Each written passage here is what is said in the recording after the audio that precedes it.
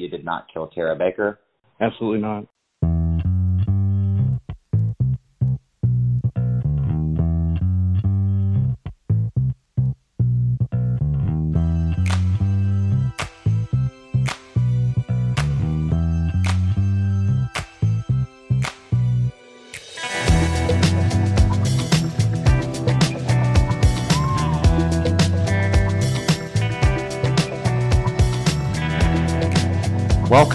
Welcome back to Classic City Crime. I'm Cameron J. If you can believe it, we're now in week 9 of season 1 of the Tara Baker story, and things are really moving fast around here.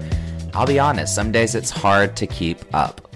Last week you learned about suspect number 1, the classmate. You'll remember that he had an eye for Tara and was known to make uncomfortable comments toward her and other women in the class. An unnamed source said that suspect number 1 attended a gathering of students at the Globe, a popular spot downtown. I've been there quite a few times, probably too many times for my own good, honestly, in which one of his classmates became extremely intoxicated. Suspect 1 offered to drive her home, and the source says the girl later told her that suspect 1 walked her to her door and appeared to be waiting for that invitation inside. Now, I'm working to find out more information to corroborate both this story and another interesting lead that came through about the classmate. A second-hand source says that they distinctly remember someone mentioning suspect 1 calling someone in their law school section from the scene of the crime in the days that followed Tara's murder, saying that he couldn't believe it had happened. Now, again, I'm still working on confirmation on this, and the only reason I'm putting it out there is with the hopes that someone who might remember this and can corroborate it will reach out to me. You can do that at classiccitycrime@gmail.com. As you can see, we'll be coming back to some of these suspects, no doubt. More information pours in literally every single day. It's been overwhelming to see week to week that people are continuing to talk, and people like you are remembering very vividly what happened 20 years ago in the days leading up to and the days following the murder of dear Tara Louise Baker. So Tara was more than just a daughter, a sister, a beloved friend, a trusted classmate. She was the champion of the underdog, but she was also in a relationship at the time she was killed, which blossomed in her years at Georgia College in Milledgeville. She, an intelligent student and member of AD Pi, and he, a cheerleader who initially studied chemistry and biology, the hopes of attending med school, he says. Our interview was very last minute in true classic city crime fashion, as is often the case with my real-time reporting. But we sort out some of these audio problems about halfway through, so just hang on for a minute and be patient. You'll get to the good part. Meet suspect number 2, the boyfriend. I am a small-town guy. I'm a plumber. I have a license in plumbing, and, I like helping people. I do more service things now and have a small service company. Prior to that, how I met Tara was down at Georgia College. Mm-hmm. And we went to, the first time I met her, we went to a formal, well, I say the first time we really connected and talked. Other than that, it was just a cross path to a mutual friend. But she had a formal with Ashley. Mm-hmm. They were in the same sorority, and surprisingly, Tara didn't have a date. And I was friends with Ashley's brother, Phil, mm-hmm. and he approached me and said, "Hey, man, my sister has a formal. She has, probably her closest friend, I'm sure, and she doesn't have a date. Are you interested?" And I was. Yeah. So we went to the sorority house, and she was dressed in her formal attire, and the first time I really got to sit and talk with her was there, and that night, and we really started hitting it off. We ended up having a really just a fantastic time, and we hit it off, and we found ourselves just kind of spending a long time together that night, just as far as just talking and just walking Georgia College and just, and that was really when I first got to know how special she was. And How long did it take for that initial meeting to bud into a relationship? It's kind of funny. It felt like it wasn't. It was immediate, but it was subtle. Mm-hmm. As far as we would see each other on campus, and we'd, at that point in time, even after that, we were kind of crossing paths and talking, and it was kind of developing. And and like I say, that formal night was the first time I talked to her, and so I was her blind date. We got to spend some good time, and then after that, at the university, we really kind of had a good time and shared just some good walks and talks and time on the campus, and that was, like I say, that was pretty much immediate after the formal, and I knew within the next day I wanted to see her again, and so that developed, and then after that it was strange because she had graduated. She left early. She graduated in I believe 3 years there, and then I left, and we went our ways at that time. We went separate ways, and she had given me. I had a cell phone number for her on a piece of paper. I always, wherever I was going to or doing, I made sure I held on. For some reason, I held on to that. I held on to that piece of paper, and then I was here. As is what I mean by here. My parents had a like a finished apartment basement, and I had moved back into there, and so I had called her from my parents' house, and to Lovejoy. She was out in Lovejoy at the time, and we just started hitting it off. It was immediate.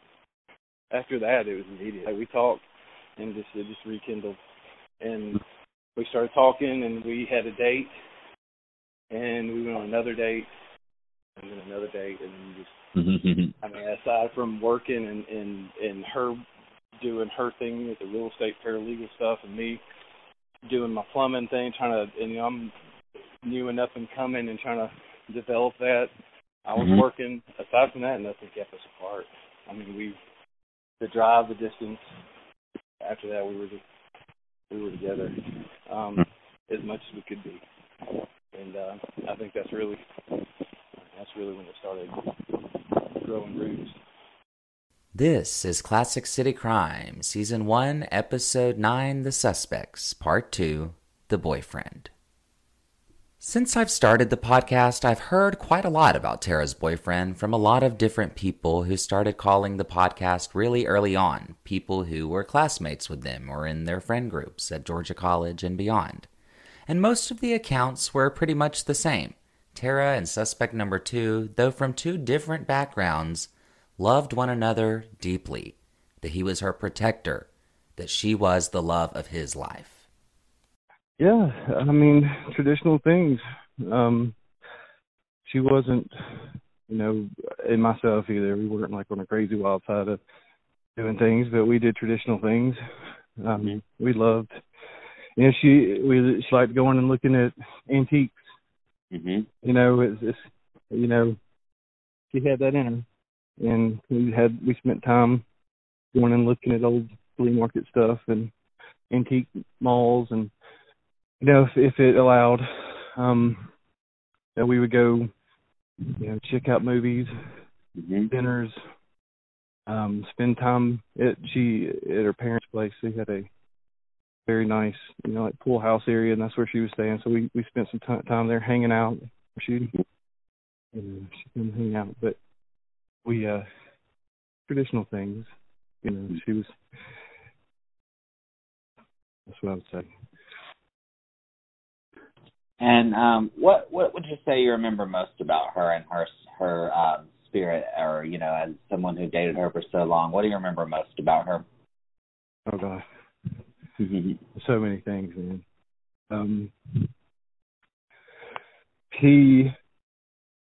Just aside from the obvious, she was just such a beautiful person on the inside. I couldn't.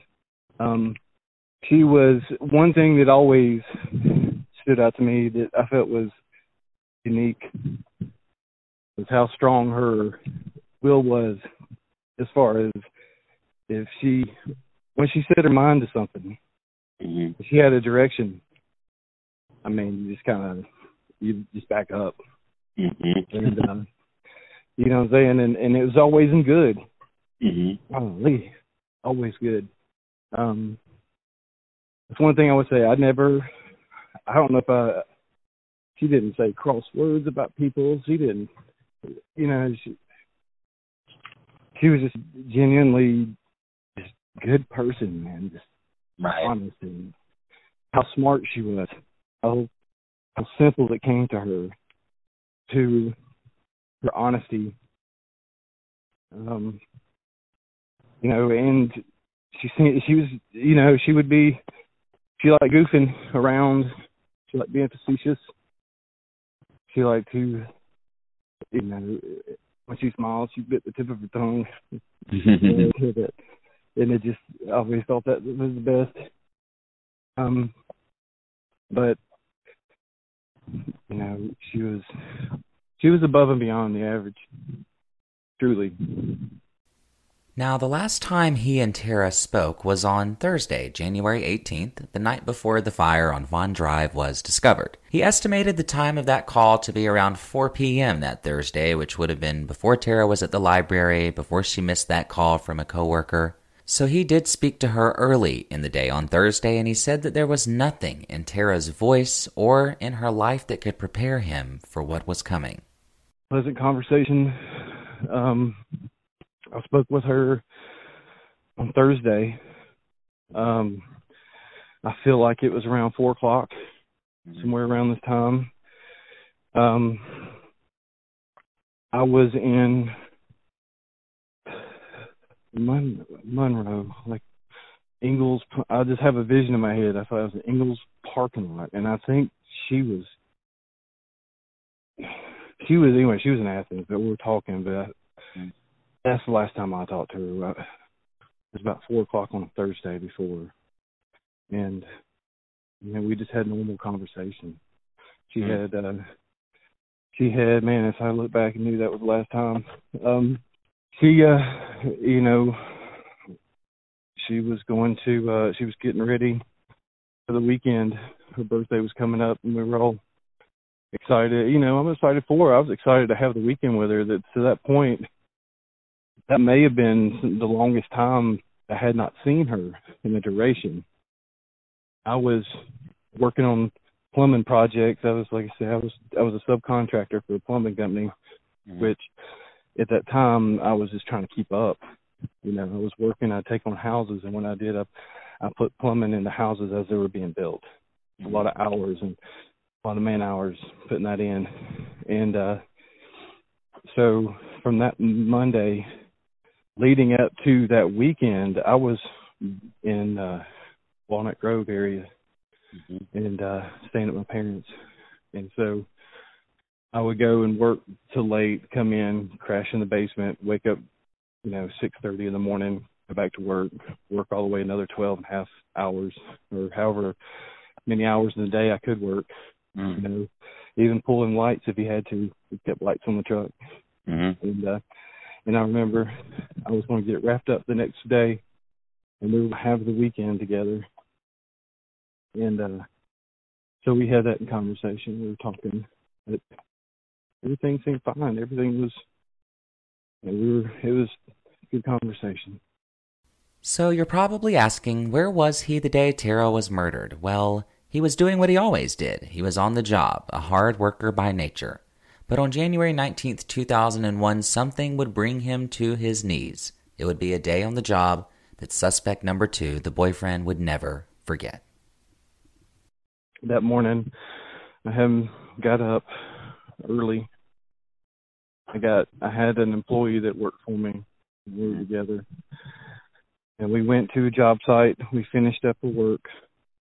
Had it completed. Later on, probably around noonish or so, we went to truck place. I had ordered a part for my vehicle. And I went to there. He was with me, my helper. We were in the truck customs place, and my phone rang, and it was waiting in line, and it was, Miss Baker, and immediately once I heard her voice, and I don't know why, but something was wrong, She called me, and I could hear it in her voice, and then she said, first thing that came out of her mouth was, "Is Tara with you?" And she told me. She said, "Look, he's got a call. There was a fire at Tara's place. The car's in the driveway." And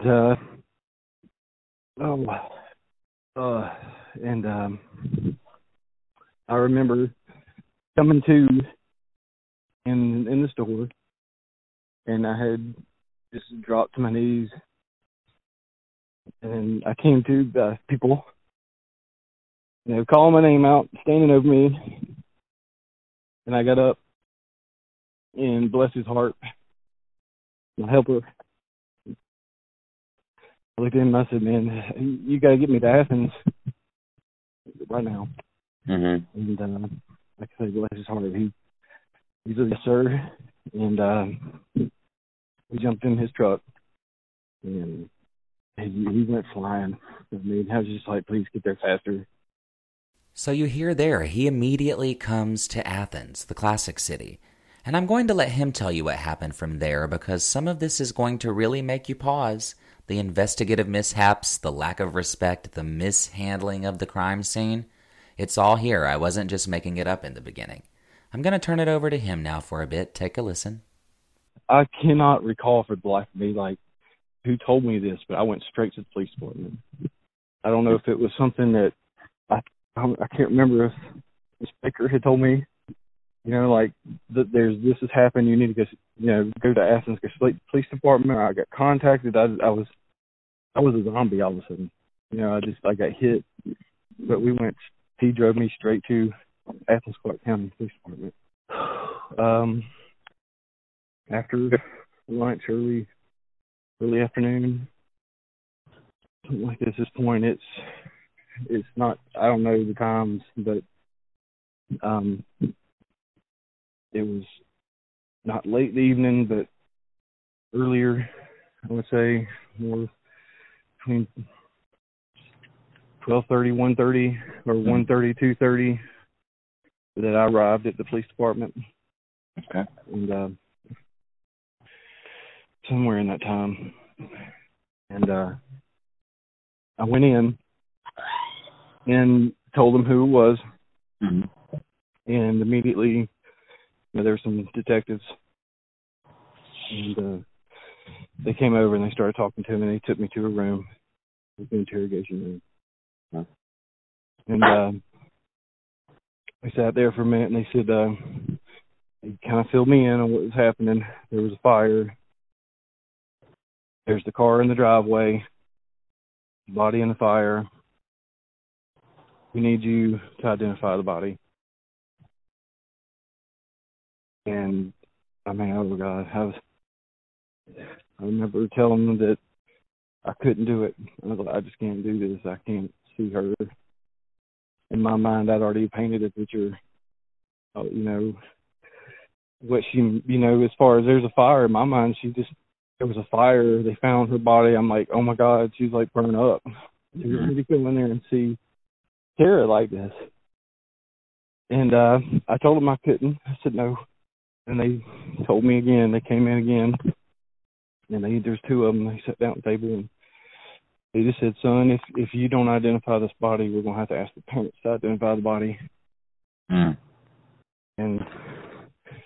And I sat there and just, at that point, I remember I was just a case, man. I was just happy case, I should say. But I agreed. I said, okay. I said, I don't want her mom. I had to see her. And they took me straight there within a short period of time. From the time I arrived, they took me to the scene. And it was just just ugly. I got that picture. It's such an ugly scene. Like it's cold and raining, and it's light rain but cold. I pull up, and the house is still like smoking. There's fire trucks, or at least a fire truck, like fire rescue, police cars, detective cars. There was one, and just like it was bustling. It was busy, and the detectives got me out of the car at the curb, and they said, "This is what we're going to do." They said, we're going to walk you in here. You got the identifier. And did that seem shocking to you at all that they would ask you to do that? It did. It did, and I'm such a basket case this point. I was like, I was like, I guess I'll do what I have to do. I'll do whatever. I was willing to put it. I felt like I was kind of going into autopilot. I was like, I'm just going to have to do what I have to do in this situation. And, I was just kept thinking of her parents. I was like, but they walked me to the door, or close to it. I didn't get to go in. There was two detectives that walked me up through the front yard. I got about 15 feet away from the door or so, and a fireman stopped them at the door. And he says he can't come in here. And at that point in time, I couldn't really tell what was said, but the detectives split off. One took me back to the curb, which now that's all the way to the road where they had pulled the car up parallel parked to the curb. I'm standing there, I'm looking straight at the front of the house. And they came back out, or one of the detectives came back out, and I think, in my mind, I think that was the moment they realized that there was more. There's more to this. There was, you know what I mean? Like, well, it wasn't a fire and an accident or something. That's right. I think the firemen, this is my thoughts on this, but I think the firemen were there long enough. By the time we got there, they had a chance to get in there, see her, and they realized something really bad had happened, and the detectives maybe didn't even know that at that time. And then that's when they found out. So it seems like you're saying that the fire department is actually who ended up telling the police on site that, there's something bigger here. You can't come inside. That's correct. Wow. Okay. One question I have about is,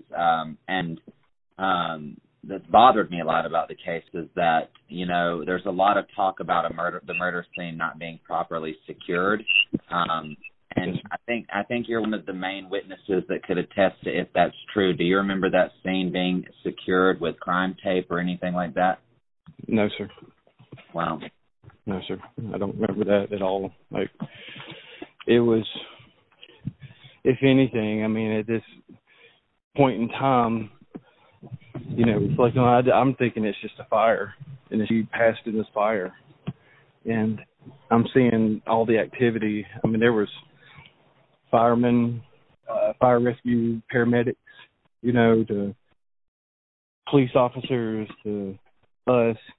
And, it was like they were just, what I remember is them just going around and putting out what was left of the fire and just really kind of marching around this place. There was activity all around the house. Wow. All around. When I got to the door, or close to where I could see into the door, they were walking me up before we got stopped. I could kind of see in there, and they were still kind of knocking stuff down as far as trying to put fire out, make sure it wasn't going to rekindle. That's what I remember. I do remember it was raining also. On top of the water and with their spraying and all this stuff, it was just a bad day. Did you get this feeling then, or was it something that hit you maybe later? maybe this was a little out of their league, or they had not known how to, secure a scene of this type? Is that anything that ever occurred to you in the moment or in the afterthought? In the afterthought, I would say. In the moment, I'm 22-year-old. Just told was just told that the person I cared about the most was gone, and so I wasn't really thinking like that. I was just I was in tow, so to speak, and reflecting back now, absolutely. I mean, it was, I don't know, like I say, I don't even realize, I think all this was going on around this house, and they didn't even realize that they were on a crime scene. That would be my personal opinion. And so I know that they took you there to identify Tara's body, or what they thought could be Tara's body. Once you got there and you weren't allowed inside, is it my understanding that you did in some way still identify her body? Yes. Okay. And yes. What was that like for you? What do you remember about that?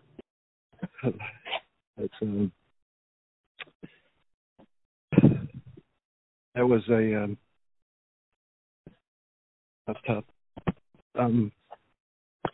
They took a picture that I got to see.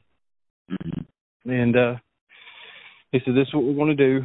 Since we can't go in, I'm going there and just going to bring out a picture and do it this way." And they went in with a digital style camera and took a picture and brought the picture out, brought it on camera and had me look at the lens of the camera, the screen, the camera screen. And man, it was just, even then I don't know if I was still in such utter disbelief, but I feel still, even now, I was like, that's not her.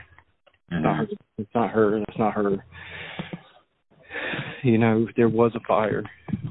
It wasn't even, I mean, it wasn't easy to even look at her, but she didn't look, I mean, it was Tara, but it wasn't her. It's a bit different, so, but they brought the camera out, and I told them still then, I was like, I could, that's not her. And they were just stood there and disbelief themselves, I guess. I was like, and one thing that came through to me was I was just like, look, if this is Tara, I couldn't see it from the picture, but I was like, I had gotten her some diamond earrings, and to my knowledge, she had never taken them out. She'd put them in and just never took them out by the time she got them. And at least I never saw them. She makes them take them out. And so they turned around immediately, walked back in, and came back out, and they had removed the earrings from her. And held their hand, I think it was the fireman at that point, went in and got the earrings off of her, and he brought it out, and he showed me the earrings. And that was the moment. That was the moment it sunk in. Yes, you heard all of that correctly. The boyfriend was asked to identify Tara's body.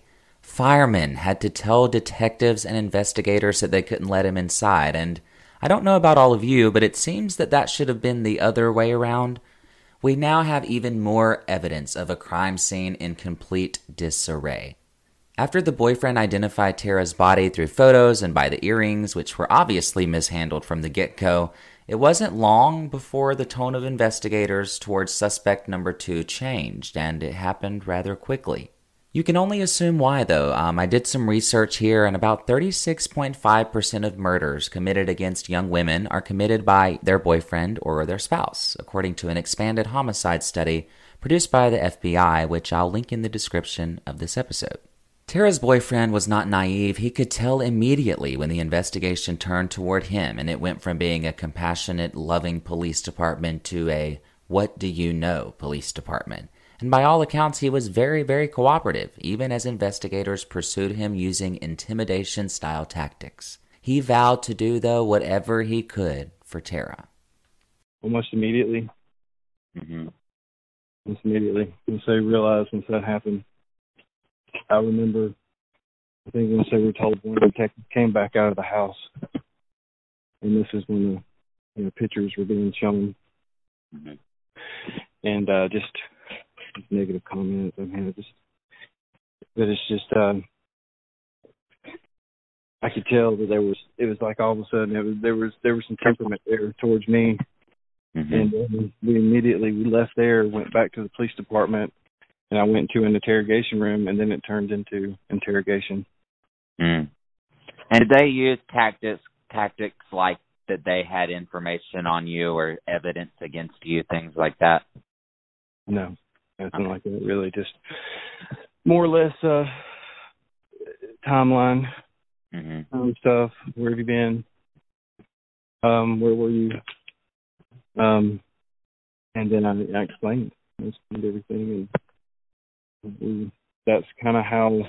But I know I stayed back there for a while, and then once I came out of the interrogation room, that's when I was pretty much united with friends and family. And out, they were there. That's when I got to see everyone else. Mm-hmm. Do you remember feeling like they were asking questions that were suspect of you? Like, did you feel, in the hot seat, if you will? I would say yes. Mm-hmm. I mean, this was like, we're talking about an emotional roller coaster, Cameron. I mean, it was just going from not just, with really hours. Earlier, I was at a truck stop, just buying car parts, getting ready to spend the weekend, with my girl. She, and the next thing you know, I'm identifying her body, and then I'm being interrogated. Mm. And I'm such a whirlwind at that point. But I fully cooperated. I was like, I'll do whatever, cooperate however I need. So you never even stopped and said, "Let me get legal counsel here." It was, "No, I let me help you find out who did this." That's right. Mm. Mm. And now you say at some point after they interrogated you that you were able to join the Baker family. Is that right? That's correct. And what do you remember that interaction being like, seeing them for the first time after all of this? I think they were as much shock as I was in. Mm-hmm. I think we all had the same emotion, just shock and awe. I mean, I don't think it really sunk in.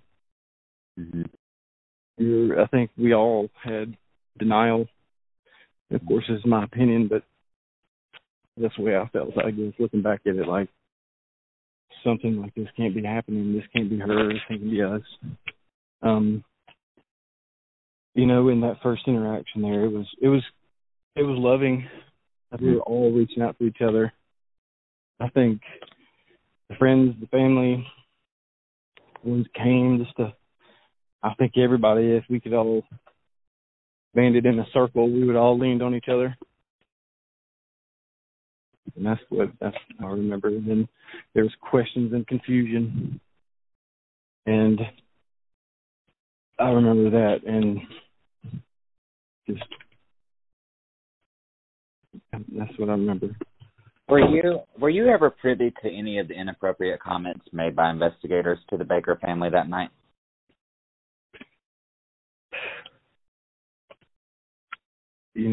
As far as comments, now as far as temperament, I could tell it was getting to with the situation, maybe the stress was getting to them, because I could tell that I was getting confronted with a very stern, direct attitude. Like they were looking, I think they felt like they were looking at the person that did this. And so I felt that. And,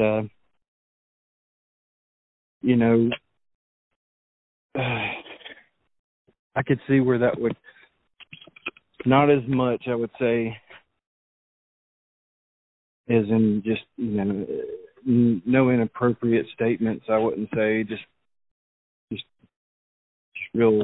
At first it was, here's where we're at, we need to come in here and identify, kind of, we're all sorry this is happening, sorry you're put, in this position, we got to do this, to, pretty heavy questioning, and and I, at that point I'm like, looking back at that, I don't know if that's what it's supposed to be done, that's the job, but that's what I remember. Let me ask you this, Chris. After that initial night of questioning, did police continue to follow up with you and interrogate you, or did they kind of get the picture after that first night that you were solid and having no involvement in this? What did that look like for you in the weeks and months that followed? They did come after me. Probably within the next few weeks, they called my house. At this point, now I'm just emotional. I'm settled in. I come back to my parents. I live in the basement apartment, and they would call. They would call me. They would get in touch with my parents, whoever, and they would call us at like 2:30 in the morning, 3:30 in the morning, and they would get it, and they would ask us to come down to the police station because they needed to collect more evidence. Wow. No questions asked. You need to be here tonight. More evidence. And there's multiple trips where I would go and give hair samples, blood samples, tissue, additional fingerprinting.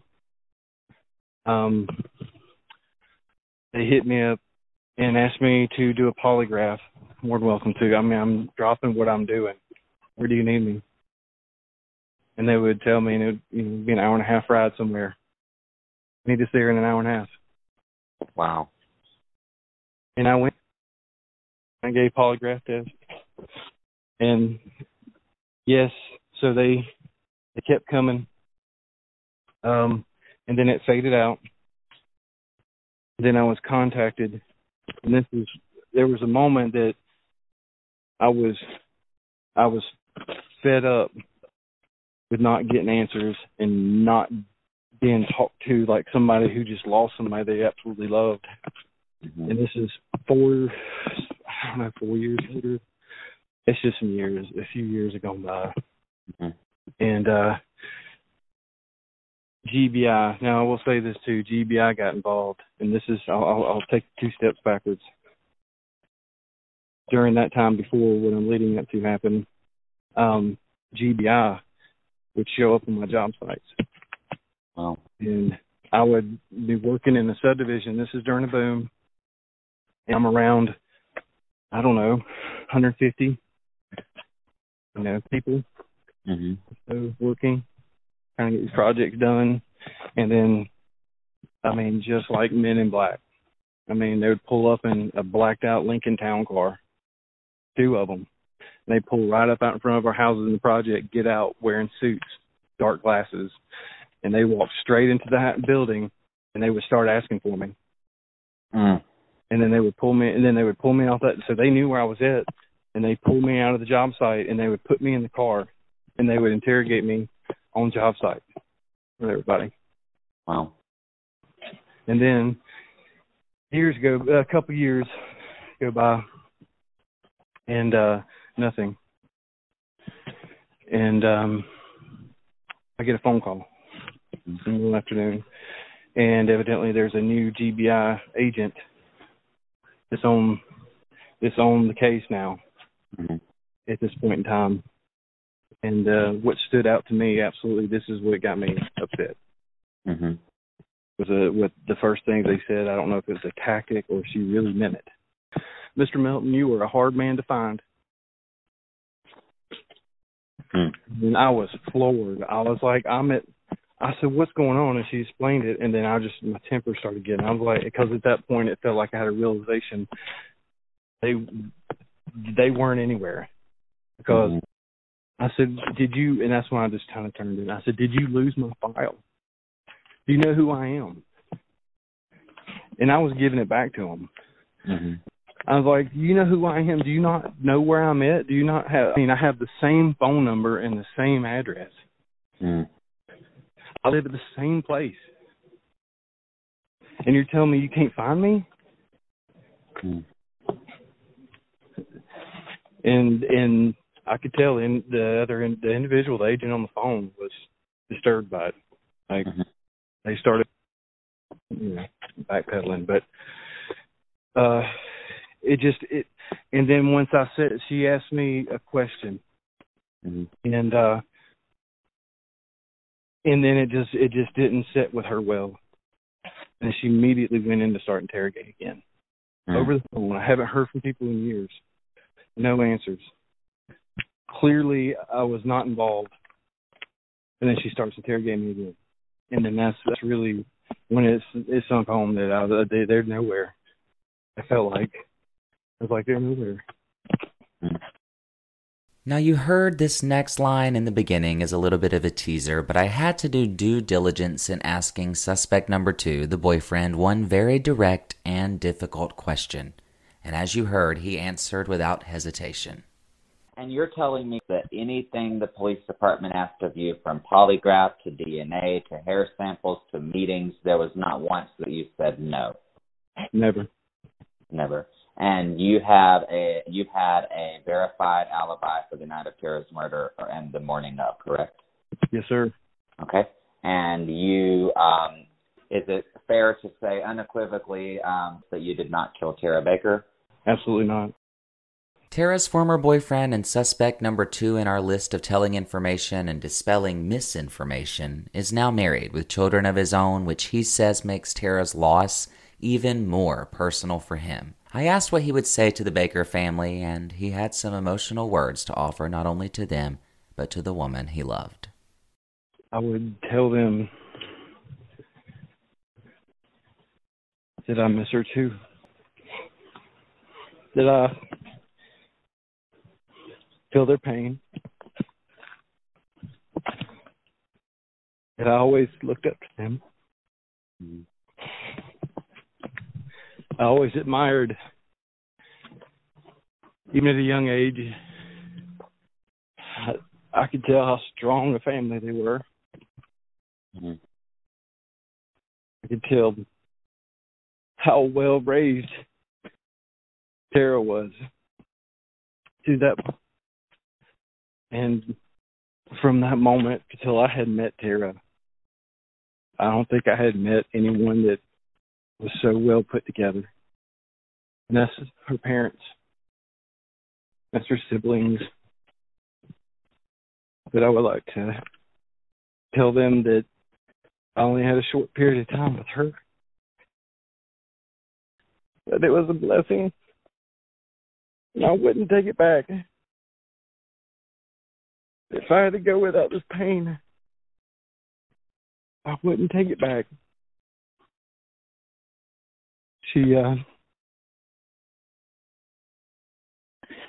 was just a guiding light. And that I'm sorry for their loss. And now I have been blessed with children of my own. I couldn't imagine. I have 2 girls. And I couldn't imagine the pain that they went through. As bad as my heartache and pain was, I can't imagine what the mother and father went through. And they will always have my respect. And I will always have a special place for them and Tara in my heart. You can also tell that his story tells a deeper, problematic story of what I believe to be negligence and incompetence by the Athens-Clarke County Police Department. These are my words, not his, but he did have this to say to police officials working on the case who I know are listening. Get on it. Something. Do something. I know that it was a mess. It was messed up from the beginning. But whatever you have, open your minds and allow people to step in and help. Draw off the ego. open the doors. Mm-hmm. Let the people who can help. Mm-hmm. Mm-hmm. It's time. If you messed up back in the day. But let's make it right and start doing something. Start moving on this. Start allow it. This the main thing is I believe it sounds like you need the outside help. You always needed outside help. Mm-hmm. And that's what I want to tell them is if this ever happens again, don't let the ego get in the way and allow the professionals help. They weren't, we're not talking about just random people off the street that just have an idea. Allow these people to help. But at this point in time, I think that, everybody getting this information together, maybe this will help. Maybe it'll get them going. I want to truly thank Tara's boyfriend for taking time to speak with me. I know it wasn't easy, and to finally have his story told after 20 years really means something. And I really appreciate him trusting me to help tell it. In short, Tara's boyfriend had an alibi, passed polygraphs, and for years gave police every single thing they asked for. So I'll let you make your own assumptions based on that. When I started this podcast, there was one interesting thing that I noticed. Everyone in the Baker family and within Tara's circle had their own interesting theories and different ideas about what could have happened to their daughter, their sister, their friend. And it made things a little difficult, I'll be honest, but after all, their minds were left to wonder and guess after years of misinformation, leaks, and downright lies. So tomorrow, this weekend, be sure to stay tuned for an insider exclusive where we will be interviewing Meredith and Kevin, Tara's siblings, about their response to suspect number 2, the boyfriend, and how they feel after all of these years. And next week, we're going to dive right into suspect number 3. Who was in Tara's circle in her professional life, and were they someone of power with money, and did they have motive to have Tara killed? The mystery continues, and answers are coming next week on Classic City Crime. I'm Cameron J. Thanks for tuning in. Classic City Crime is hosted by me, Cameron J., designed and co-produced by Kyle Kazaya. You can find us on the web at ClassicCityCrime.com, social media, Instagram, Facebook at Classic City Crime, and you can always email us at ClassicCityCrime@gmail.com. You may have the clue we're looking for. We'll see you next week.